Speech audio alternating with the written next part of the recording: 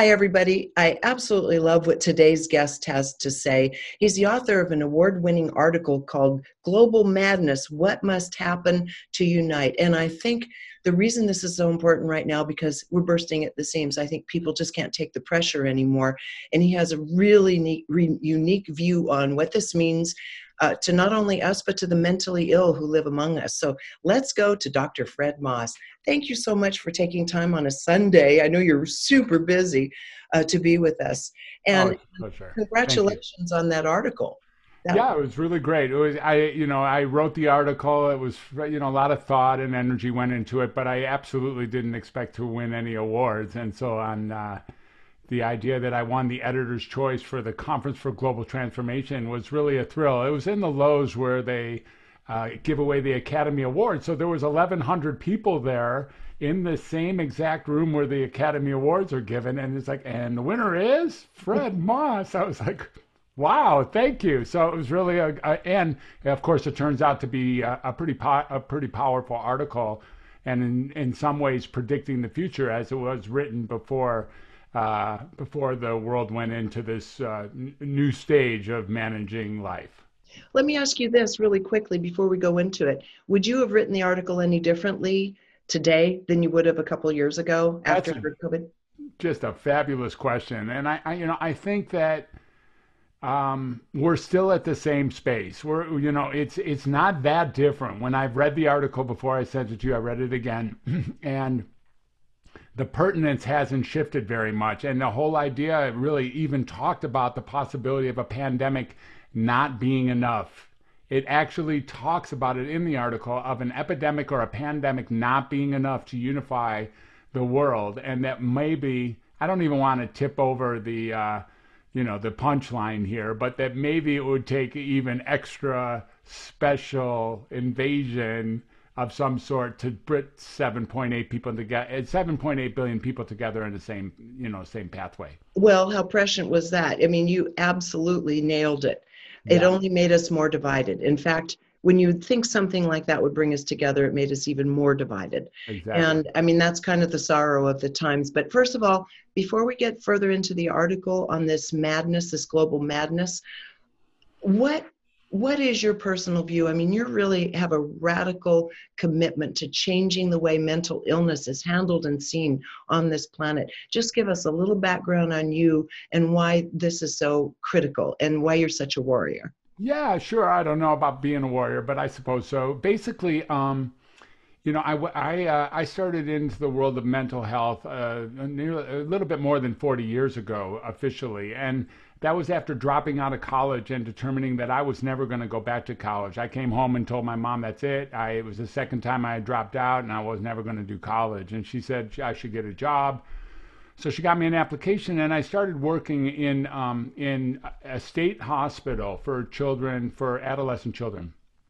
And really what I saw there was I began to use what I already knew were the healing tools of connection, communication, and conversation, even creativity, people being with people, listening really authentically and radically to what people are and who they're being as a way of managing all, like all, dis-ease.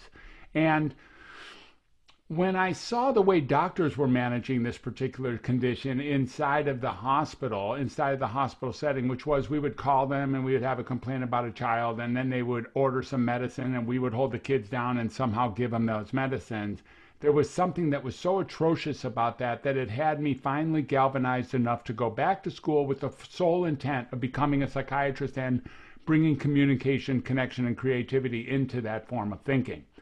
So that's what I did. Now, the funny thing, Meredith, and maybe not that funny, is while I was in medical school is when this particular drug that I'm sure our viewers have heard about before, called Prozac, was introduced. And biological psychiatry got its birth while I was in medical school. So I eventually ended up being the actual, like, I have medicated tens of thousands of people, even though what I really came in to do was do the opposite of that.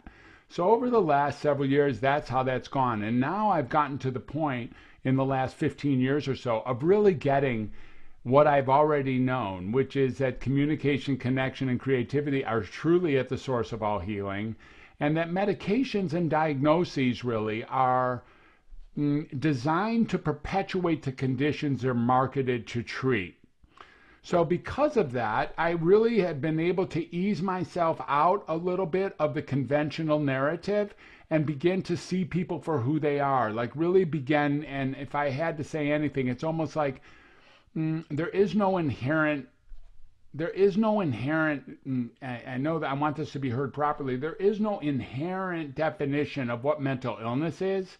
And so there's the possibility of being with each and every person, like being with each and every person, as if what they have to say is what they have to say from where they're saying it, and respecting it for that, and then getting that they are not mentally ill, they are human. And that's really the essence of the Welcome to Humanity brand that I now run. I love it. Okay, so we backtrack a little bit.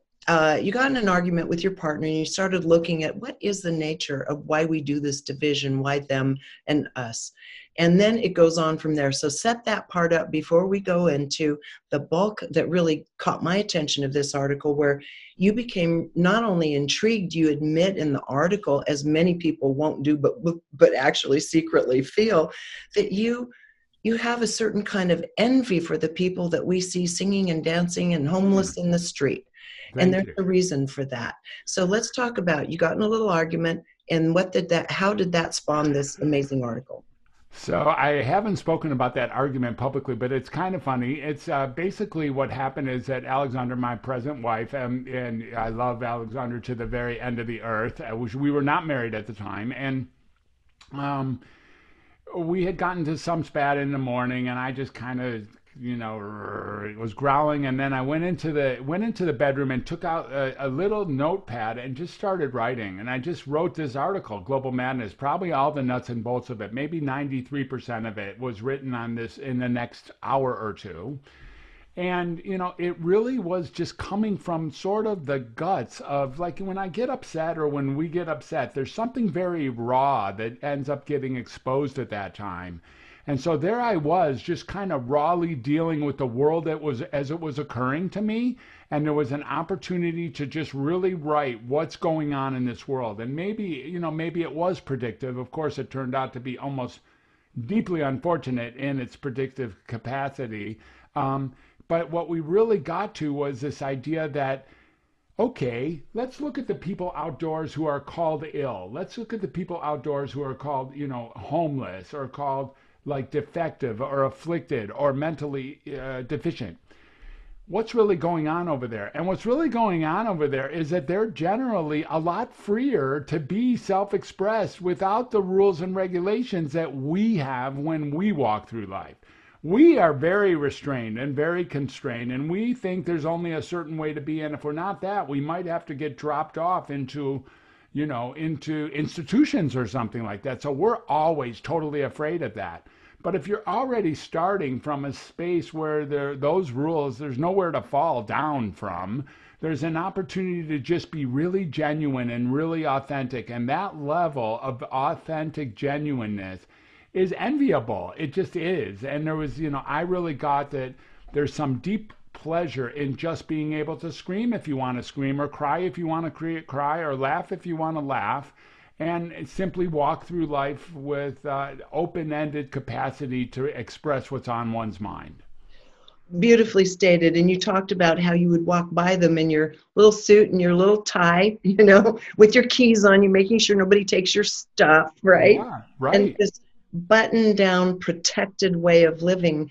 And in you personally understanding, because you've dealt with people who've been homeless, who've been labeled mentally ill for decades now. How did you feel in contrast to them on a feeling level? How did I feel in contrast to the people I've been dealing with over the last 30 years, you're saying? Yes? No, more the recent, when you were talking about being in your suit and tie with your keys and I see. passing people on the street that were homeless. How did that make you feel? I mean, the observation you've already shared. How did you feel? Well, that's really interesting. So, one of the things the other day we were out in front of a residence home. I suppose it was like a transient home. Like people were there and they were sitting out on the porch and smoking cigarettes and sitting in the couches in a 2-story building. And one of the things I really got, and I always got Meredith, is I'm just like 1/4 inch from being that. I'm like, I not only am I 1/4 inch there, because of my envy for that crowd. I actually have lived in that crowd. I have been homeless before. I did collect food stamps. Did live in homeless shelters for a bit when I was coming out of, when I dropped out of college, and not so long after that in the Oakland, California area. So there's a very warm space in my heart for these people being my friends, my brothers, my pals, my family. And and there's in some ways, because of the authenticity that arises from that population, there's like, maybe I could actually just go do that again. I mean, it's like the opportunity that I have been, so civilized and then given a very high degree from a really supreme university, Northwestern University in Chicago, Illinois, and then had a really, a practice that allowed me to meet and see 40,000 people over the next 40 years is all well and good. But the truth is, we are all so close to being like each other that in a minute, as soon as we're ostracized, as soon as we're kicked off the island, as soon as our views are no longer accepted, the possibility of living in the streets or living afflicted or affected or different than the norm becomes there for all of us. And in fact, we're challenged with that right now.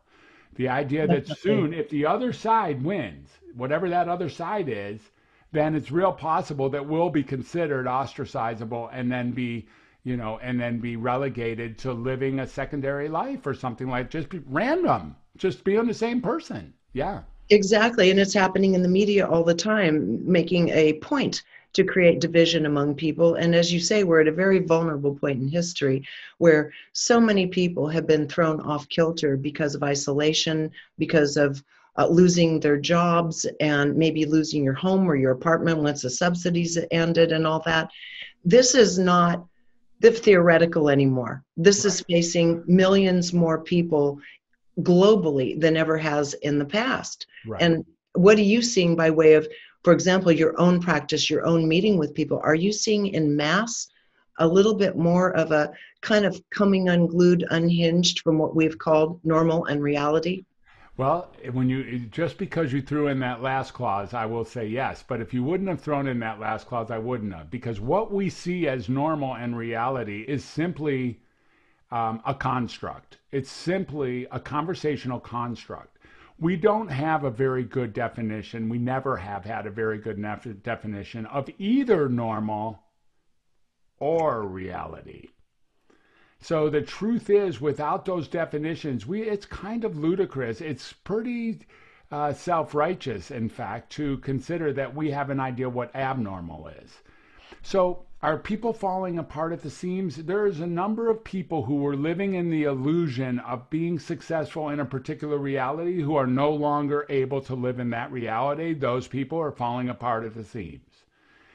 There are also a number of people who are galvanizing themselves. This is a group that it's undeniable, a group of people who would call the last year and a half the best year and a half that they've ever had. A whole group of people True. like that has never been this good, and that they're galvanizing. Maybe they're losing family members, either really for real or in ideological concerns, or maybe they're losing or changing friends. But there's a fostering of some sort of groundedness in a group of people. So there's a counterbalancing force of people who are really finding themselves ultimately in the urgency of what's going on in the present vulnerability. I love the way you stated that. That is so true in my own observation as well, looking around me and, well, even with myself to a large extent. But let's look at this notion of normal versus not normal when people, when we're confronted with someone who is maybe ranting or singing or dancing in the middle of the day in the street next to a tent that they've quickly constructed or off their sleeping bag, and the feeling in us where we can actually become ruffled and even resentful. Yeah. So let's talk about where that resentment in us is coming from, in this whole notion of the trade-offs. Wow. Well, that's a really thoughtful question. I appreciate it. And really, when the question is, if you could, would you dance in the streets next to a tent that you reconstructed in order to live there? I know for me, when like tomorrow, in fact, I'm going, unfortunately, to visit a friend of mine who's in the hospital. It's maybe not unfortunate. I'm really looking forward to seeing him. And on the way down there, which is a 7-hour drive, the consideration was, no kidding, that we would bring our tent and stay in a tent. Because that's what we're going to do. Because why wouldn't we do that? It sounds absolutely Yeah. glorious. Yeah. So staying in a tent in and of itself is not inherently something that represents like abnormality or malfunctioning. Well, So not for the millions of campers around the world and that's right. backpackers. That's right, exactly. And if I could, on the moments that I feel like dancing, singing, or ranting, I wish I could do that. I wish I could go out and actually scream from the mountains the things that bother me. I wish that I really could dance in the streets when I'm feeling the ecstasy of what it means to be alive in the miracle. There's a self-expression there that is actually extraordinary. Now, you look at the other thing which you're just saying, which is the interface between us who are living in the illusion of self-protection and really the illusion of some degree of safety and security, that feel that when walking by those who don't have all the things that we think they should wish they had, that we're a danger to them, that we're not strong enough to protect ourselves, that we can't have a conversation, that the chasm is so deep that we're going to be like, that our safety is going to be challenged. And I know that feeling, especially if I'm wearing a really nice suit, especially if I'm wearing shiny shoes, especially if I drove my nice car. There's something like, oh, and maybe in fact, when you think about it, Meredith, maybe there's a piece of this that has me be sort of ashamed or blaming myself for pretending to have a life that's very much different than this other life, and for, sort of like flaunting it and knowing that if we were them, we would be mad at us. Right. I really felt the power in what you were saying about you wish you could go to the mountaintop and either rage or sing. I think people listening to that could all feel that inside themselves. The repression, the political correctness, the inability to even speak your point of view anymore without literally being attacked maybe by a family member or Mm-hmm. cast into them. Right. Mm-hmm. This is everywhere. It's like a bifurcated reality, Mm-hmm. bifurcated consciousness, and us and them. Right. And so, yeah. And so one of the things you spoke about in the article, and you said, now this is far out and outrageous, but just think about it, is what would it take to unite human beings who are essentially far more similar than dissimilar? If you Right. strip everything away Right. beyond DNA, we're far more similar. And what would it take? So what did you come up with and why? All right. Well, if you're going to ask me directly, then I'll flip the switch on this one. So what I came up with was the idea that if the actual Earth itself was threatened, and and more than global warming and more than a pandemic, I'm saying like fully threatened, like here comes a meteor, or maybe even more in particular with respect to the article, a Martian invasion that we were aware of, that we knew was coming, that it was the end of the Earth if we didn't unite. Like, could it be that if all 7.8 billion of us and the entire globe was truly challenged by a Martian invasion that we were made aware of, for which we all agreed was indeed coming, would we be able to work together? Would we be able to get to bring our forces together? Wouldn't it be that if, in other words, it's almost like the what is that? The winning game theory. Game theory. Yeah, Okay. like in this case, it's like, would we be able to drop our differences and actually work for saving the Earth? Because if we didn't, the Earth would end. What would we do if both teams would lose if we didn't galvanize? And that was really the question. And I really, as I came up in the article, the idea of, wow, can you imagine 7.8 billion people being on the same page, actually pointing in the same directions? Pity, pity, pity those Martians, because we'd take them out. We're powerful if that would ever happen. In the reality, you're right. Global climate change and a pandemic didn't change that whatsoever. It only seemed to divide us further. And Exactly. it's funny you should say that. When I was reading the article, I was remembering a comment that was made, you can find it on YouTube, by Ronald Reagan, about it was going to take an alien threat to Hmm. bring humanity together. Well, that's when he was looking for money for the strategic defense, was it? Defense Initiative for Yeah, yeah, SDI. SEI. Yeah. So it was politically motivated, but that's the exact analogy he used.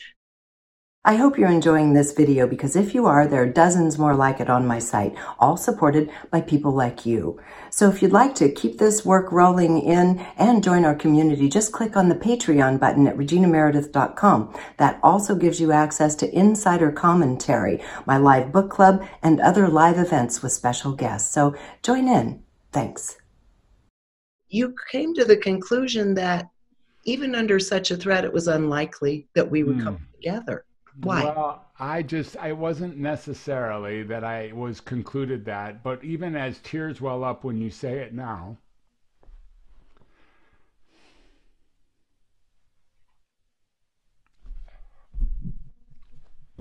you can only hope so. Can only hope that something like that could be enough to bring us together. It's possible that it wouldn't. And, it's like, wow, humanity, it's more important to be separated and to be right than it is to actually keep us whole. It's just outstanding. It's an outstanding sociological phenomenon. It really is. Recently, I watched an after-school SKOOL YouTube video, the ones that do that wonderful animation and Uh-huh. storytelling, beautiful storytelling, called Mass Psychosis. Hmm. And the punchline to it was that the systems in place are going to go their direction, and we really can't, we as humans can't really stop them. But what we can do, which speaks to what you're doing, is we can create parallel societies, one in which we recognize each other and we help one another. Let the institutions and markets do what they want, but where we as human beings come and create this parallel structure. Let's talk about the notion of that and what you're doing with your work to help create that. Well, when we're looking at parallel structures, thank you for asking this great question. When we're looking at parallel structures, this is one of the things. Another article that I wrote that I'll be able to provide if you're interested is and this one for the same conference actually this last year, which didn't win the best award, but it was still a great article. It was how do we know what we know? And in that article, what we really looked at was we're pretty good at being able to respect, like, can we agree to disagree? There are some topics we agree to disagree on, and we feel self righteous about our ability to do so.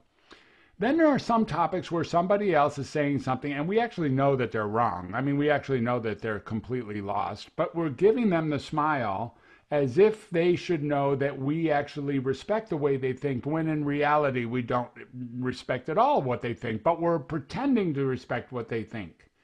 But we already know, we almost even feel sorry for them because they still feel whatever they feel. And it's so different than what we feel that we're pretty sure that they're wrong. And we already have kind of disrespected them as someone on parallel with us. It's like, it's too bad that they're deficient in their way of thinking. We actually all carry that. But then there's the next group. And the next group is the ones who, like, when people, like the stuff I really know that I know, there's stuff that I really know that I know, and if you actually think something different than me about that, I'll just disregard you entirely.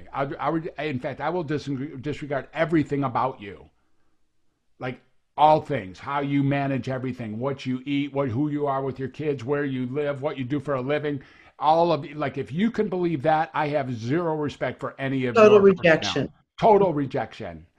Now, when we look at the parallel, and this is the challenge of the Welcome to Humanity brand, and the challenge really of all of humanity, which is it possible to be in the same space with someone with completely adversarial, totally juxtaposed positions, like totally juxtaposed position on a particular topic, and still be able to share some degree of human, not even some degree, like a proper degree of human respect for that divine being over there. Even, by the way, those people, like the ones you're already thinking of. Well, yeah, everyone but those guys. No, them too.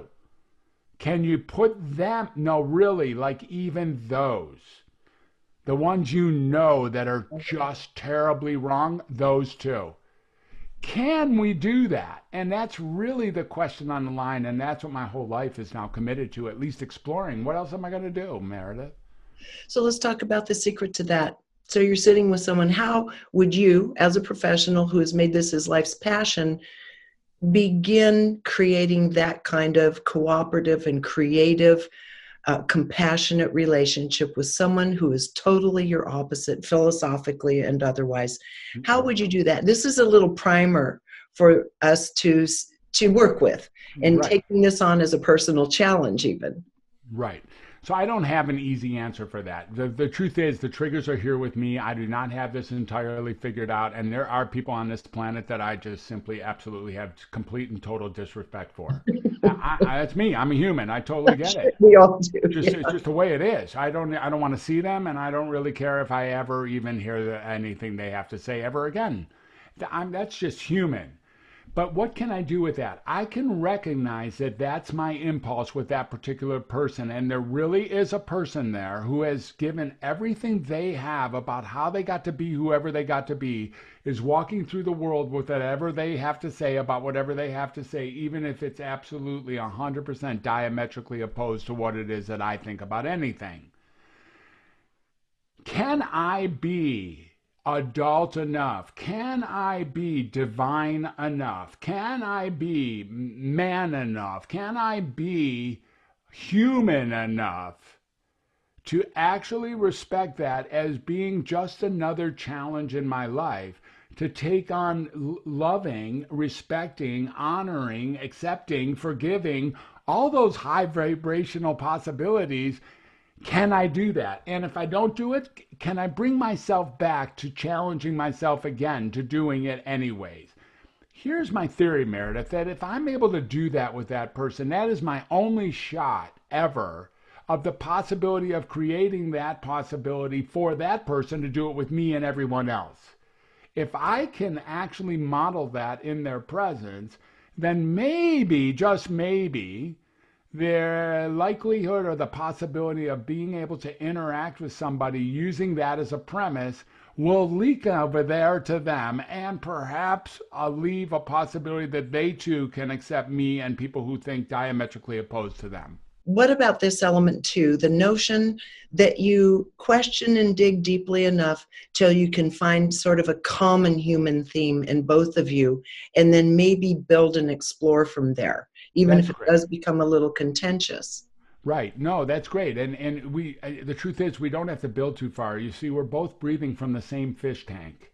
That's all we have to really get. Yeah, we have kids and parents. Every one of us, we have parents. Every child, every person on earth had parents. At least I think so. I mean, I'm pretty sure. And so there are commonalities. Each one of us breathes. Each one of us sees, or sees even with our eyes or whatever we're seeing, if we happen to be blind or what in the dark. There are things that are common. We think, we carry on. We carry on with others. We eat. There are things like could we break bread? There are some really beautiful examples in time of adversarials. I was in Jerusalem not so long ago, sitting on the steps one Saturday morning. It's just Shabbat in Jerusalem, and it was really one of the more astonishing moments of my life, as I saw there was hundreds of people from multiple different nationalities who were peacefully managing each other while their cultures were actually at war with each other, like 6 miles away. It was like, well, look at this. It was, and in fact, if I have to say so, and I've never really noticed before, I think it was that experience that actually inspired the Global Madness article. I love it. Okay, so welcome to humanity. Let's talk about the way in which you're trying to transform how we view mental illness, and then maybe give us a couple of examples from other countries such as Norway, Australia, Israel, where they're managing this in a little more progressive way.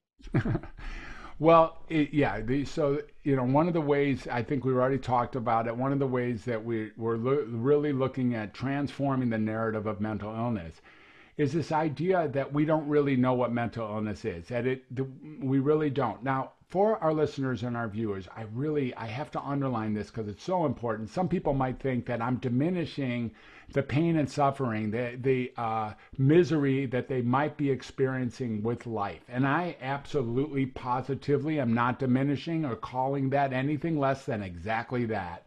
It is that, it is at least that, and it can be really destructive and overwhelming.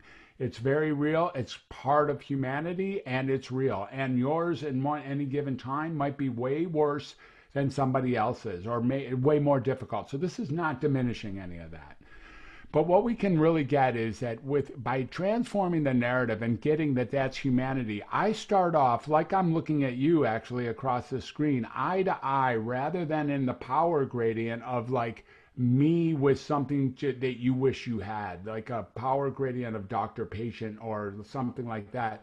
We start going with, no, I meet you as a human. We are both humans. So me and the homeless dude coming out of the tent and me and the guy with the $10 million home in Beverly Hills are just the same. There's no one less normal or more normal than the three of us. And we really begin there. And in transforming that narrative, in exploring the possibility that all that's happening in this life of ours is humanity, that's it, and that we share that common essence, the possibility of starting from there and listening to what's being said, what's being told, what's the story. I have seen so many people who once they are heard for what it is that matters to them, their whole life changes. I worked in some prisons. I worked in Folsom State, and I worked in Pelican Bay. And these people are I'm talking about the prisoners, are the most non-pretentious people in the world. They're just straight up. They are just straight up incredibly beautiful in my way of thinking. And what's here is to be with them, be with anyone really, without all the noise that I have that you're less than or more than or scarier or all that, and really just just shoot for it anyways, to be on even keel with them.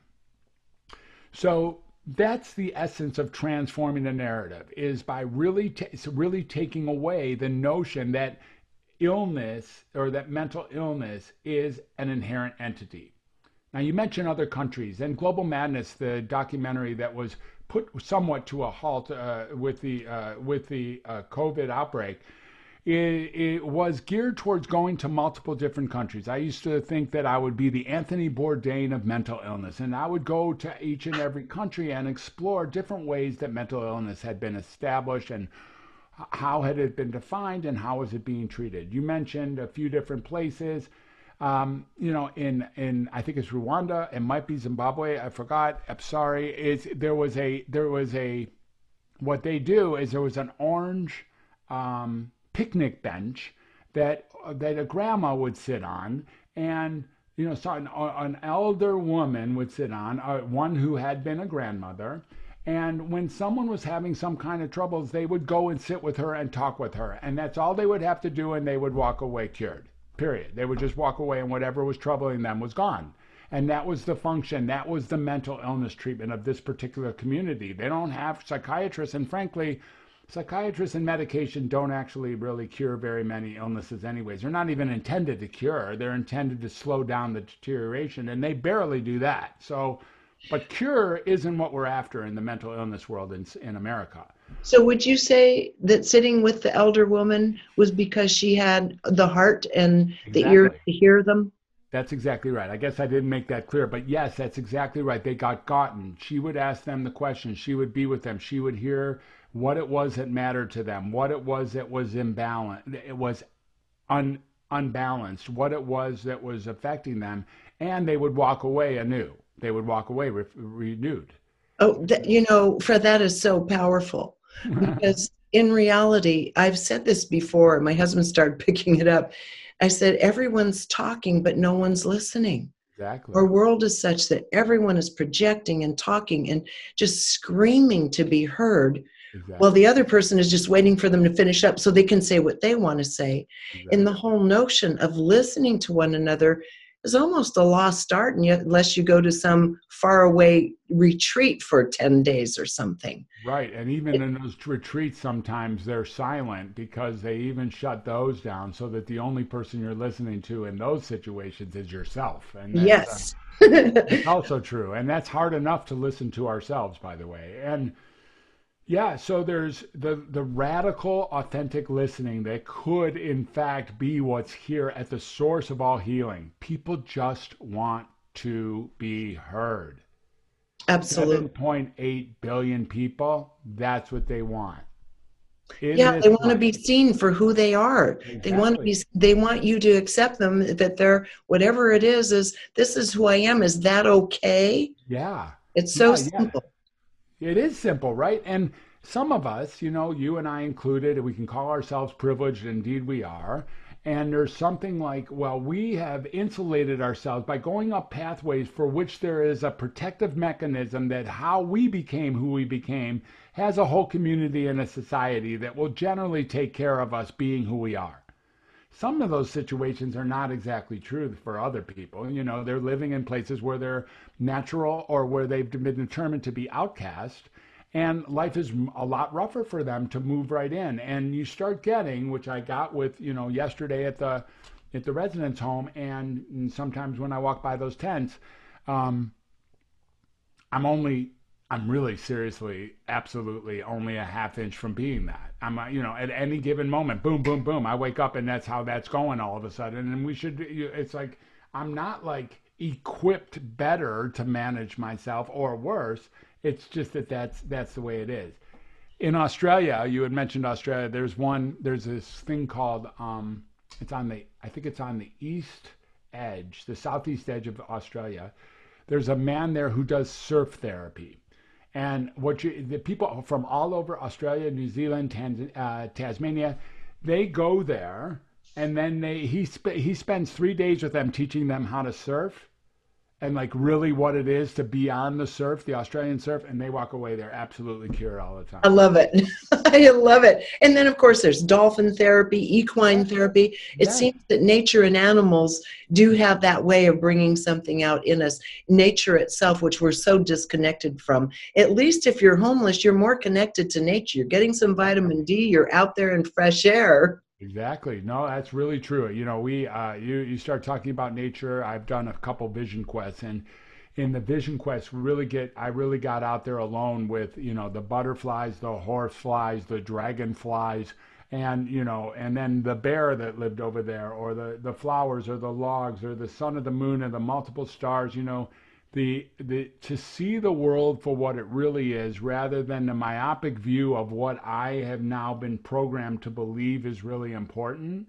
I spend all my day, I'm sure you do, just staring at this screen. Like I'm staring at a pixelated screen and living in the illusion that I'm actually doing something. In truth, all I'm really doing is sitting on my butt, staring at a pixelated screen and actually talking to it.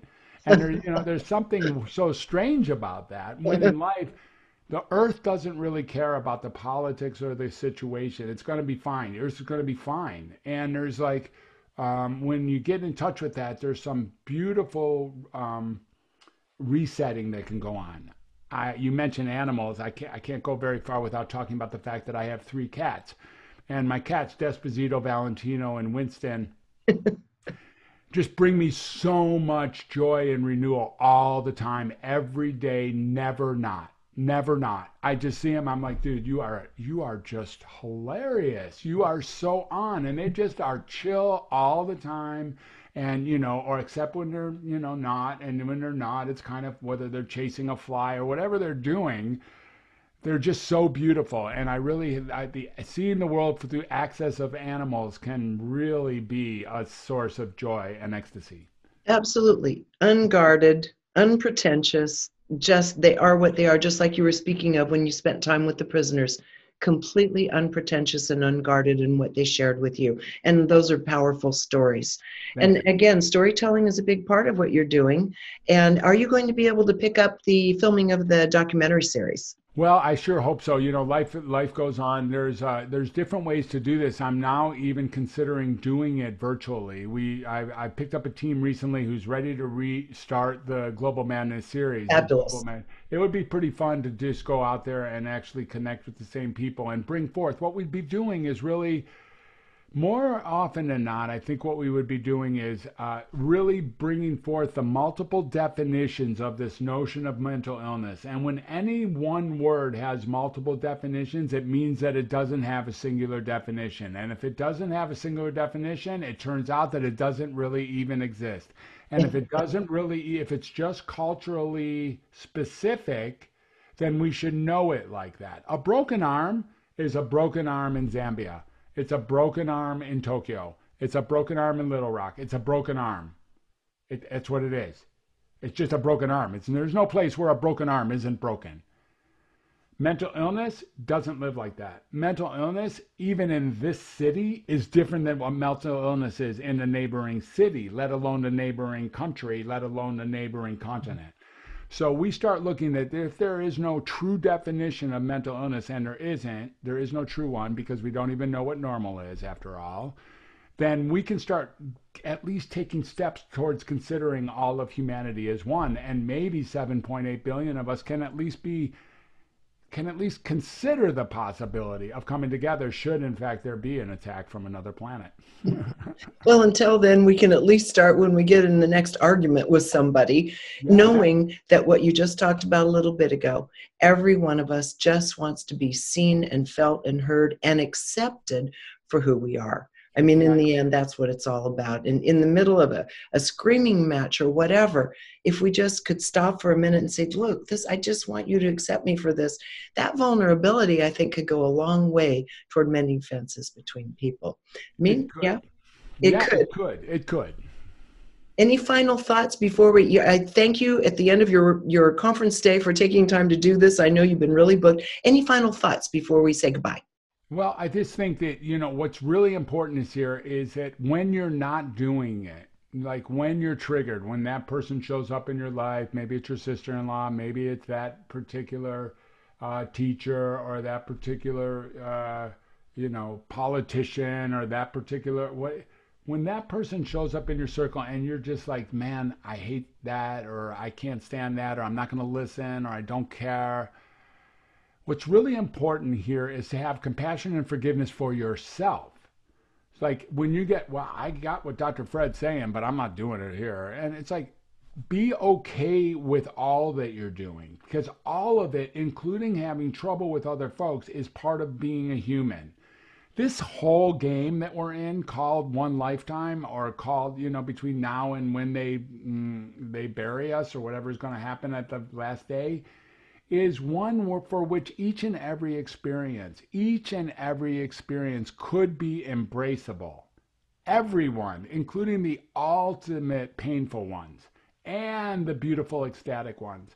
And really noticing that being a human allows for the entire smorgasbord of all experiences, including the ones that have you naturally not accepting another person. It's okay. It's okay that they do that. I mean, we're all humans, and there's a possibility of living a life that is maybe a slight upgrade from that. And be kind to yourself, because being kind to yourself is the best way to show others that kindness is available. Hear, hear. I've loved talking with you. Everything you say, I think, is probably sinking in on a pretty deep level with all of us here. And I love what you're doing.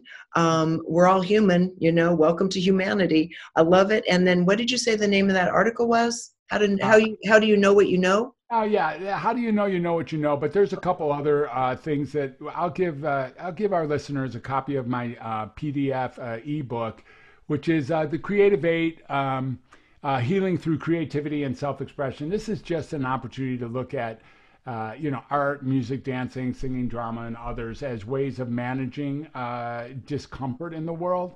And then there's another book that I'm coming out with that's not quite ready, but I'm really excited about, that has me be helping people bring their voice out to the world, and that's just fun. So the article, how do you know what you know? I'll give that to you as well, and that'll be waiting on the front edge for any of your listeners. Fabulous. Okay, Dr. Fred, what's your URL? Where can everyone get this stuff? The best way to get a hold of me is getting a hold of me would be Dr. Fred at welcometohumanity.net. And if you wanted to check out my my webpage, is again going through construction, and I think it's gonna maybe even change its name, but it won't change how to find me. The Welcome to Humanity podcast is the podcast I have. I love that podcast, and we've had a number of very powerful guests, and maybe you can have you as a guest, Meredith, and sometime soon.